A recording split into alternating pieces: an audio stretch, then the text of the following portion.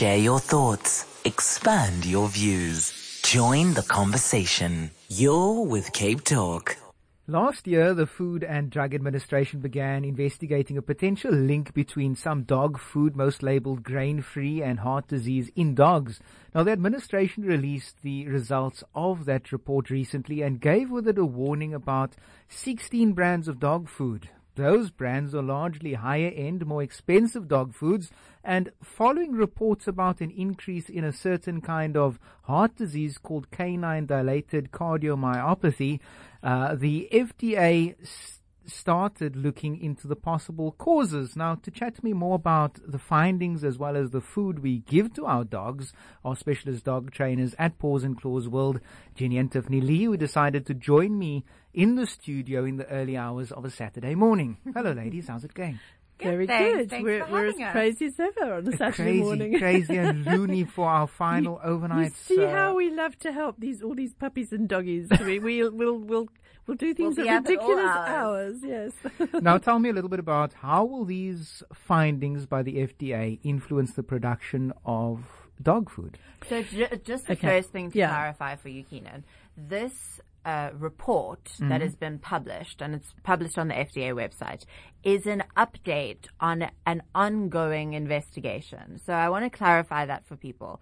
It is something that has been brought to their attention that there may be a link between grain-free dog food and this dilated cardiomyopathy, which for the rest of the talk we can refer to as DCM because it's easier. And so the reality is, obviously they're concerned because this is a condition that can dramatically affect your dog's health. I mean, your heart is an integral part of your anatomy. And so as part of that process, they're saying to the public, we're concerned about this and we're investigating it. But the reality is this is only a year into their investigation. And what they've said in their report as well is this is a complex problem and we are not necessarily sure that anything is absolute. We are not sure that these foods are causing problems. All we know is there are reports that have come in that are directly linked to the selection of 16 foods. And so I just want to clarify for people that this doesn't necessarily mean very much beyond the FDA giving an update on an ongoing investigation. Yeah. I think I'd quite like to get that also a little bit more in context because, look, there's the cases overall that have been reported is 524 reports. Okay. This is over a period from 2014 to 2019. I think it's just the beginning of this year. And what actually happened was, if you actually want to look at the report, it's on the FDA site. Just remember, this is the United States Food and Drug Administration. Okay, so first of all, the samples, if you like, the reports are coming from that marketplace. Okay. And so basically what happened was, in 2018, basically about a year ago, because they'd had a few cases at that stage, literally sort of like a handful, I don't know the exact number then, but a very small portion of that 524. So they sent out a announcement, if you like, which went along the lines of, we've had some reports where there seems to be we've had reports of dogs with DCM. And when we asked, when we looked at the information, the genetics in a number of cases weren't associated with that particular disease. In other words, there are some dogs that are associated with that. We can mention that for people. Predisposed, let's say. So they have stats on records that show that certain dogs are predisposed. But they were starting to get a few cases coming through. I mean, I'm talking about a few cases where they didn't necessarily fall into those particular breeds. And as a result, they sent out this information to the public to say, well, look, we've come across these cases. If there are any more cases out there, please let us know. So in other words, if you have a case where your dog has been officially diagnosed by a vet with DCM, and if in addition to that, they are not eating, they're actually eating a food that's been labeled grain-free, which we will come to the definition of that just now. We want to hear from you. Well, I mean, the 77 million, please note, guys, 77 million dogs, pet dogs. I'm not talking about the wild ones or the ones that live in townships. I'm talking about sort of registered, because, you know, like here, you've got to have a, whatever, you're supposed to have a registration. Out of 77 million, after they announced this, the majority of the 500 and something cases came to light because people then put in a report. Okay. Just remember, they got 500 and whatever it was, cases out of 77 million. So whatever that percentage is, you guys, you mathematicians can work that out. It's about 0.007%. Yes. Okay. So first of all, this is where we must get it into context. Okay. But those reports came after the FDA asked for people to report. Okay. So they didn't say, you know, we want to get 5,000 cases of DCM and please then tell us all the information, including what food. No, they said, if your dog has DCM and it eats grain-free food, we want to hear about it. So any great statisticians out there, you know, will understand that already you're trying to find almost, you know, you're trying to sort of get information which is almost biased in terms of the marketplace. I'm just getting in context. It would be something like, sorry to do this to you, Woolworths, no offense. It would be like someone saying, making an announcement from, you know, public health information in South Africa saying, you know what, we've come across a few more cases of heart disease, often a little bit more with males, it seems, but the people have told us that they shop at Woolworths. So anybody with heart disease that shops at Woolworths, we want to hear about it. Now, I don't know whether Pick and Pay could have brought that to light, you know, because let's face it, you know, there's lots of I'm not, again, sorry, Pick and Pay, I'm just using this, I'm being a bit facetious here, but I'm just saying that, you know, the grain-free, and again, we'll define it just now, market, in other words, the non-high GI, GL, high carb market, in other words, people sort of questioning that market, which has been a big influence in the marketplace for a number of years, since actually World War II, when they moved, didn't get tin anymore because it all went to ammunition. So, you know, what's happened in recent years is people have started to look at what they're feeding their dogs, and they're beginning to question the very high carb food. And so what's happening, they're tending to look a little bit more towards things that are back to nature. In other words, back to what their DNA would want. And in some cases, what's happened in the food industry, because not everybody can afford, let's say, raw meat or high protein-based foods that have got a lot of meat content, what the marketplace has been doing is taking their range and saying, okay, fine, well, for the people that can't quite afford that, we'll give them the protein, but we'll supplement it maybe with some legumes and some, you know, vegetable or peas, whatever it might be. And lentils. And so, there is a possibility, because they're saying there could be a correlation. They're starting to think maybe there's a correlation with the foods that are branded, grain-free, but in order to keep the price down for the client that, you know, can't go for a whole prey type of food, even if it's dry. So for those people, some of the companies have supplemented, you know, peas and legumes. So because the reason I'm mentioning that is one of the things that has long-term been associated with this particular disease, this is before any of this came to light, is that dogs need something called taurine. There's certain amino acids that they need to develop strong muscles and especially the heart. So that sort of brings us into, which we'll talk about in a moment, the fact that they do need certain things from the food. So this scare, if you like, or this sort of information that's come out, obviously anything like this is very newsworthy, but as I say, think about it as a percentage, 500 odd cases, which the FDA have actually asked for the majority of those. You know what I'm saying? They've said, if you go to Woolworths and you've got heart disease, please come and let us know. Not if you eat food. please come and let us know. You know what I'm saying? So it's actually a bit of a ridiculous request, because whatever stats have come forward from that request are not giving you a true picture of the marketplace. So that's the one aspect of it. The other aspect of so what's coming out of that is, in fact, I mean, there's 500 and something cases. We've started reading them. Another good example of where bias comes in is part of that report. They mentioned that some breeds pop up more frequently than others. So in the report, there is a very high percentage of golden retrievers that are being reported.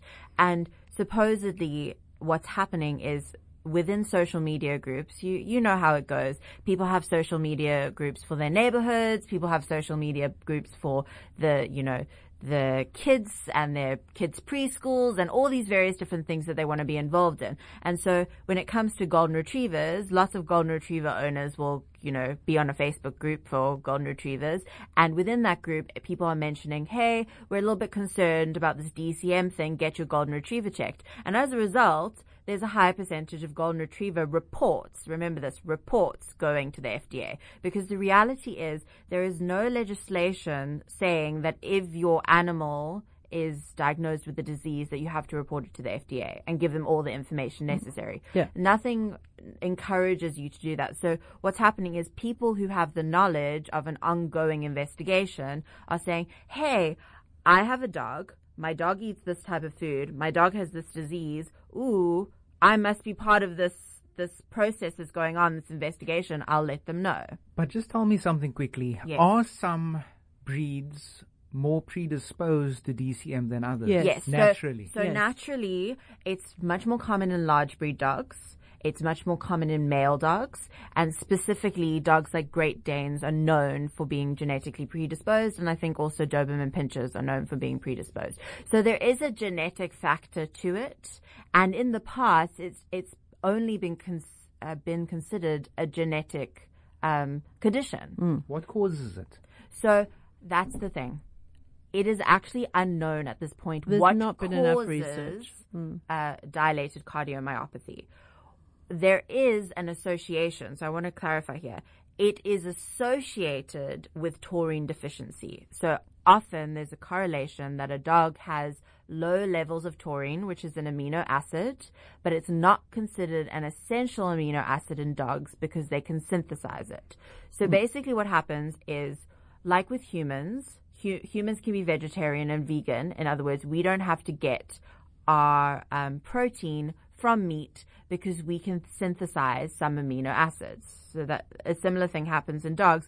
They don't need to get all of their protein from meat, supposedly, because they can synthesize the 13th amino acid, which is referred to as taurine. In cats, though, cats cannot synthesize taurine, and that is why taurine is added to their food. And there was a scare, I think, like a decade ago, with conventional vet-recommended food with cats, that their cats were dying all over the place because no one had realized at that point that they needed to add taurine to their diet.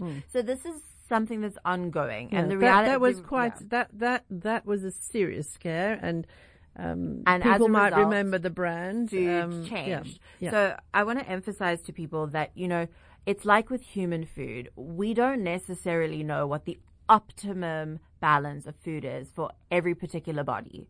And it's always an ongoing investigation, and people do want what's best, but you also have industries that have a vested interest in the science going a specific way. And so one has to understand that, especially when something is an ongoing investigation, you have to take updates with, excuse the terminology, a pinch of salt. You have to take a look at it and go, how much does this really affect my choice right now? And how much is this something that I must just keep track of? So going back to the cause, there is only a correlation with taurine deficiency.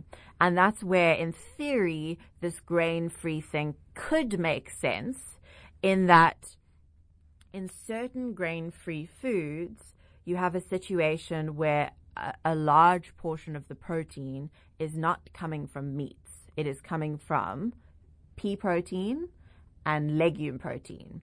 And like I've been saying, this is an ongoing investigation, but there is possibly a correlation with dogs being unable to synthesize taurine from those kinds of protein. That's part of the concern. And there is if you look at the actual FDA report, it shows that a lot of the foods that are being reported, so in the case of a report, the dog has been diagnosed with DCM and they're eating a grain-free food, and in a lot of the cases, the grain-free food has protein that comes from peas and lentils. But this is not proven yet. It's just something that's popped up, as Jenny said, again, from like 500 and something dogs out of 77 million.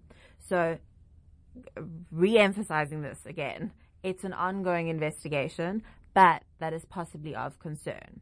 So with that in mind, if you are feeding your dog a grain-free food and you are adamant that you want to continue feeding a grain-free food, and we honestly do believe that if you're feeding a food that is low in high glycemic carbohydrates, in other words, you're looking for lower glycemic carbohydrates, so carbs that release slowly into the bloodstream, and a whole prey meat, that's what you're generally looking for in a diet. If you are going for that sort of thing and that leads you towards grain-free, we would strongly advise that you look for a food that is not getting the majority of its protein from peas and lentils, because that's where the concern is coming in. That's where they're pinpointing, this possibly is causing low taurine levels. I think what Tiffany's saying here is that it's going to take probably a decade. Probably, well, let's hope not quite that long, but it's going to take quite some time to come up with some, definitive, scientifically proven results. Where we feel, that we wanted to comment on this, because we get a lot of calls from clients and would-be clients and people that just want advice. And sometimes what happens is people have a feed on their phone and they just get the headlines and it's like, oh my goodness, am I feeding my dog something that's going to cause heart disease? And, the reality is most likely not. However, all the things that we're explaining are very important. I think the first thing that people mustn't do is to panic. It's verging on, what do they call it? News that's not, factual. Because it's taken very much out of context, as I say, the proportions of the thing. A lot of the time, the news outlets are completely taking it out of context. I mean, in a lot of cases, they refer to it as a warning. It's not a warning. It's an update. A lot of cases, they write it as 16 dog foods that could cause your dog heart disease. And it's not necessarily proven to be the case. Yeah. So there's a lot of fear-mongering going on because obviously, if you can get people to click on your link to your news site, I mean, people make money out of that. You make money, exactly. Headlines. So I think the first thing that people must, my suggestion, if anyone's out there thinking, oh flip, I've just looked this thing up, my dog is in the predisposed category. I mean, that's obviously the area where people will think I'm at high risk. If they think, which of course is a very common breed, not everyone has an Irish Wolfhound, which is also on the list, but a lot of people might have Golden Retrievers. Statistically, they have more of. But again, as Tiffany was saying, because there seems to be more groups, just because, it's a popular dog, and in particular, in the States, you have more groups of people talking about the subject. So the whole link of reporting a case where, like I say, the FDA says, please, contact us if you have a dog that's been diagnosed and it's also eating grain-free. We don't want to hear about you guys that are eating meat. We only want to hear about the guys that are eating grain-free. So that's where, again, the bias is in the stats, if you see what I'm saying. So all I'm saying to people is, if you do have a dog that you look it up, we can tell you what they are, that could be predisposed, then there's a few things you can do. You can talk, if it's from a breeder, not everyone gets a dog from a breeder, but if you do, then you can check, just check on the ancestry. Speak to the breeders, find out, what information they've got in terms, because often people will give them a call, a few years later and say, that doggy, it got to 6 years old, which is, just by the way, 6.5 is about the average age that these symptoms start appearing, if they're going to. So they might have some information which will say, you know what, we have had cases, so maybe you should just check with your vet, have these things checked out. As I say, second thing, please don't panic, because a lot of this is out of context. It doesn't mean to say there is no truth to it. It doesn't mean to say in the next few years they might not come up with some stats that are legitimate. It's just at this point it's a bit of a sort of scaremongering type of situation. And if you suspect, because of the ancestry, if you've got the money to do it, you can have a cardio analysis. There are specialist cardio vets who can look into the whole situation. And obviously what happens is like with humans, we can preempt and help a lot of conditions if we got an annual checkup. If we don't, unfortunately what happens is the damage is being done slowly, same with humans, and it could have been prevented. Oops. So all I would say is if you have a predisposition situation and you're concerned about it, speak to your vet. There are facilities out there to check these things out. And then you can preempt the situation, because there's a lot of amazing drugs and various things you can do. And then we were talking about the taurine. There seems to have been historically an association. It is possible. Again, you must speak to your vet. We're not qualified vets, guys. We're talking about this because we come across this in our work, quite a lot. But please check with the vet. You can get things like taurine supplements if somebody considers that to be important. I'm not sure how well that the products are regulated, but again, that's why you should work through your vet, because if the products are coming from a pharmaceutical source which is vetted and so on, then you should be safe. So those are some of the things you can do. But what I would say at this point in time, also, as Stephanie was saying, if you are going for a relatively high protein food, and people can listen to our podcast. We had a podcast a couple of weeks back on the best food for dogs and cats. That will give them a bit more background. But if you are providing a food that is right for their DNA, in other words, is not a high carb, high GI food, then just check. It is only an association at this point. There has been an association in terms of proteins that are coming from peas and legumes. It's not to say it's bad for them. It just might be that if they need more taurine, then maybe they're not getting enough. I do know, by the way, that because I've spoken to these people and I've seen the research and so on, that the brands there's only actually 2 brands that on that list, that to my knowledge, that are available in South Africa. So again, when people look at that, we're busy actually going through the case studies, but 500 and something, it takes quite a bit of time. So we can't actually give you our total analysis, but there are numerous occasions we've come across so far on one of the brands, which is the cheaper brand, where it's the lower end of the protein scale that the majority of those dogs seem to have been eating. I can't comment on the brands we don't know. So I think we can say so. One of the top one of the brands that was mentioned in that report is Akana. Akana is seen as a pretty fancy dog food in South Africa. It's not top of the range, but it's... And along with that, the other that is available in South Africa is Origin. Origin, I think, was mentioned in about 16 cases in that FDA report. It might have been 12, actually. But maybe 12. And then... out of 77 million dogs, remember? Yeah. And Akana, I think, was mentioned about 60-something times. So Akana came up a lot. But the reality is you have to remember that... sorry, can I emphasize with the Akana thing? And I'm sorry, we don't normally talk about brands, but seeing as it's there in everyone's face from the news people... Yeah, it's important for people to understand. The brand goes from, Origin is in the 85% protein base, 85-90.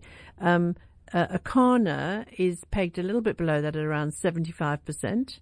Okay. And then the lower end of their range, when I say lower end, it would have... It ends up being cheaper to the consumer. So it's about a 50%. Okay. So what I'm trying to say is that the brand has been mentioned as a name. So like I said, it's like saying Woolworths. But Woolworths do everything from top end, food and fillet right the way down to verging on junk food, I mean, I'm just saying there's a huge range. So in this case, it would appear that the lower proteins are coming up in those stats more often. The best way to explain it is Akana has a policy of trying to fit their price range into a similar range to most of the foods that are recommended by vets. So I don't necessarily need to mention names, but if you walk into a vet, there are 3 top brands that are recommended by most vets. Akana is trying to peg themselves. And there are commercial reasons possibly for those recommendations. But I'm just saying most vets, people will know what those brand names are. So Akana generally will be in a similar price range. But what they've done in terms of the compilation of the product, what it's made of, is they have a line called Singles, which is made of just one type of meat, supplemented with some pea proteins and legumes and then various vegetables. Those are called the 50/50s. So basically half of the product is made of a meat and the rest is made of various legumes, peas and vegetables. Those products, having just glanced through the FDA's, they've literally printed out a list of every single report that they've gotten. Those products show up the most as far as we've seen. Yeah. After that, they have products that are a little bit more expensive that maybe have 2 or 3 meats in them. Just also to add in here, Origin and Akana are actually made by the same company called Champion Pet Foods. So when you walk into a pet store and you see them next to each other, they look like they have very similar packaging. But basically, with Akana, you have products that are 50% meat-based up to about 75% meat-based. Origin generally is about 85% meat-based. So just looking at the logic of the taurine association and the peas and the legumes, etc., it makes sense that the Akana will show up more because they have such a range of more affordable options that contain more peas and legumes, whereas Origin itself generally doesn't have as much, and it's also more expensive, and so so people your are volume, potentially buying it. You think about so it, your there's volume. this whole bias associated with the fact that it's potentially a more expensive food and therefore it's showing up less. There is another point, sorry, just to add to that, just out of interest. I stand to be correct because I haven't checked every stat, like literally half an hour before coming in here, because everyone's asleep. But the last time we checked with the supplier here, the product in those brands in the States, in the United States, is coming from what they call the South Star Kitchen, which is in the States. Okay. So, the product that we get in South Africa comes direct from the original kitchen, the original manufacturers who are actually in Canada. They call that the North Star Kitchen. So, in any case, I'm not saying the formula was designed to be different, but I'm just saying that the source of the meat, because everything's from their local supplier, it is possible that it's not the same that source. The quality that we're getting, because it's from the original kitchen, is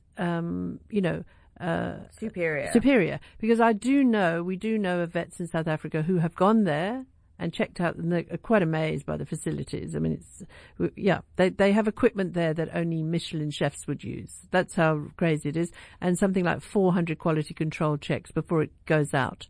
So anyway, it's to get it in context. That's really the point. And don't panic.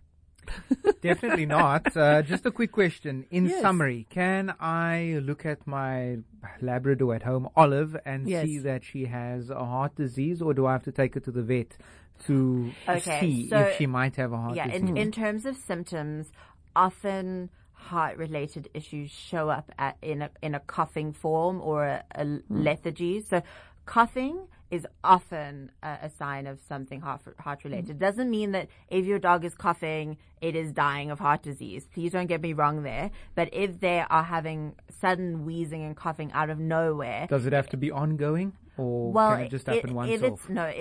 If you've got a heart issue, it's not just going to evaporate overnight. So if your dog suddenly starts being lethargic or showing signs of in essence, the blood is not circulating the oxygen properly. So any sign of blood not circulating properly can be lethargy, wheezing, suddenly becoming tired when usually they'd be able to go on for longer. For example, when you're playing with them, those can be signs of a heart issue. The only way they can diagnose a heart issue is to do proper tests. So sometimes they'll first hear for a heart murmur, and if they hear a weird thing going on in the heart, then they'll do a proper echo with all the fancy machinery. Yes. So you can't just go, oh, I think my dog has a heart issue. You actually have to go to the vet and have the test done. There is no cheap way about it. You have there are cheaper ways. What I mean by that is, obviously you get subsidized veterinary care, which is great. And if one can't necessarily afford it oneself, you can find subsidized veterinary care at rescues like the SPCA and etc. But there isn't a free way of doing it. You can't just put your ear against your dog's heart and go, oh, I think there's something wrong here. I would advise people, like we said, if they, especially if they fall into any of those categories, especially if you feel that you haven't really been giving them an appropriate food, and your dog is feeling seems a bit weak, doesn't seem to be coping with exercise so well, try to get to somebody who is qualified. And honestly, guys, if you're not earning money, if you're unemployed, whatever, speak to the SPCA. I mean, they really, the people like that do provide they really try hard. And, sometimes it's a really nominal sort of fee. But I really would say to people, have a think about it. But please don't panic about that report. It just brings to light things that can happen. And it doesn't mean to say that report is, something that should scare you at this point. Ladies, it's always wonderful chatting, having you in studio. It's been a wonderful run as having you as contributors to Overnight Live. You might have heard that it is our last Friday into Saturday morning. So I think it might be the last time that I see you around here, but it's not going to be the last time. You never know. If someone's sitting at home and they're thinking, these ladies sound pretty smart, like they know what they are talking about, how can they get a hold of you besides pawsandclawsworld.com? Well, okay. Pawsandclawsworld.com is our site. All our contact details are on there. There's a few pretty pictures. They're all our little cute clients. Nice. And we're always interested to hear from people. So if they've got any concerns, as you know, our sort of priority area is our small puppies. We love training small puppies, but we're interested to hear from people. Thank you. Thanks for coming in. It's such a pleasure. Absolute pleasure.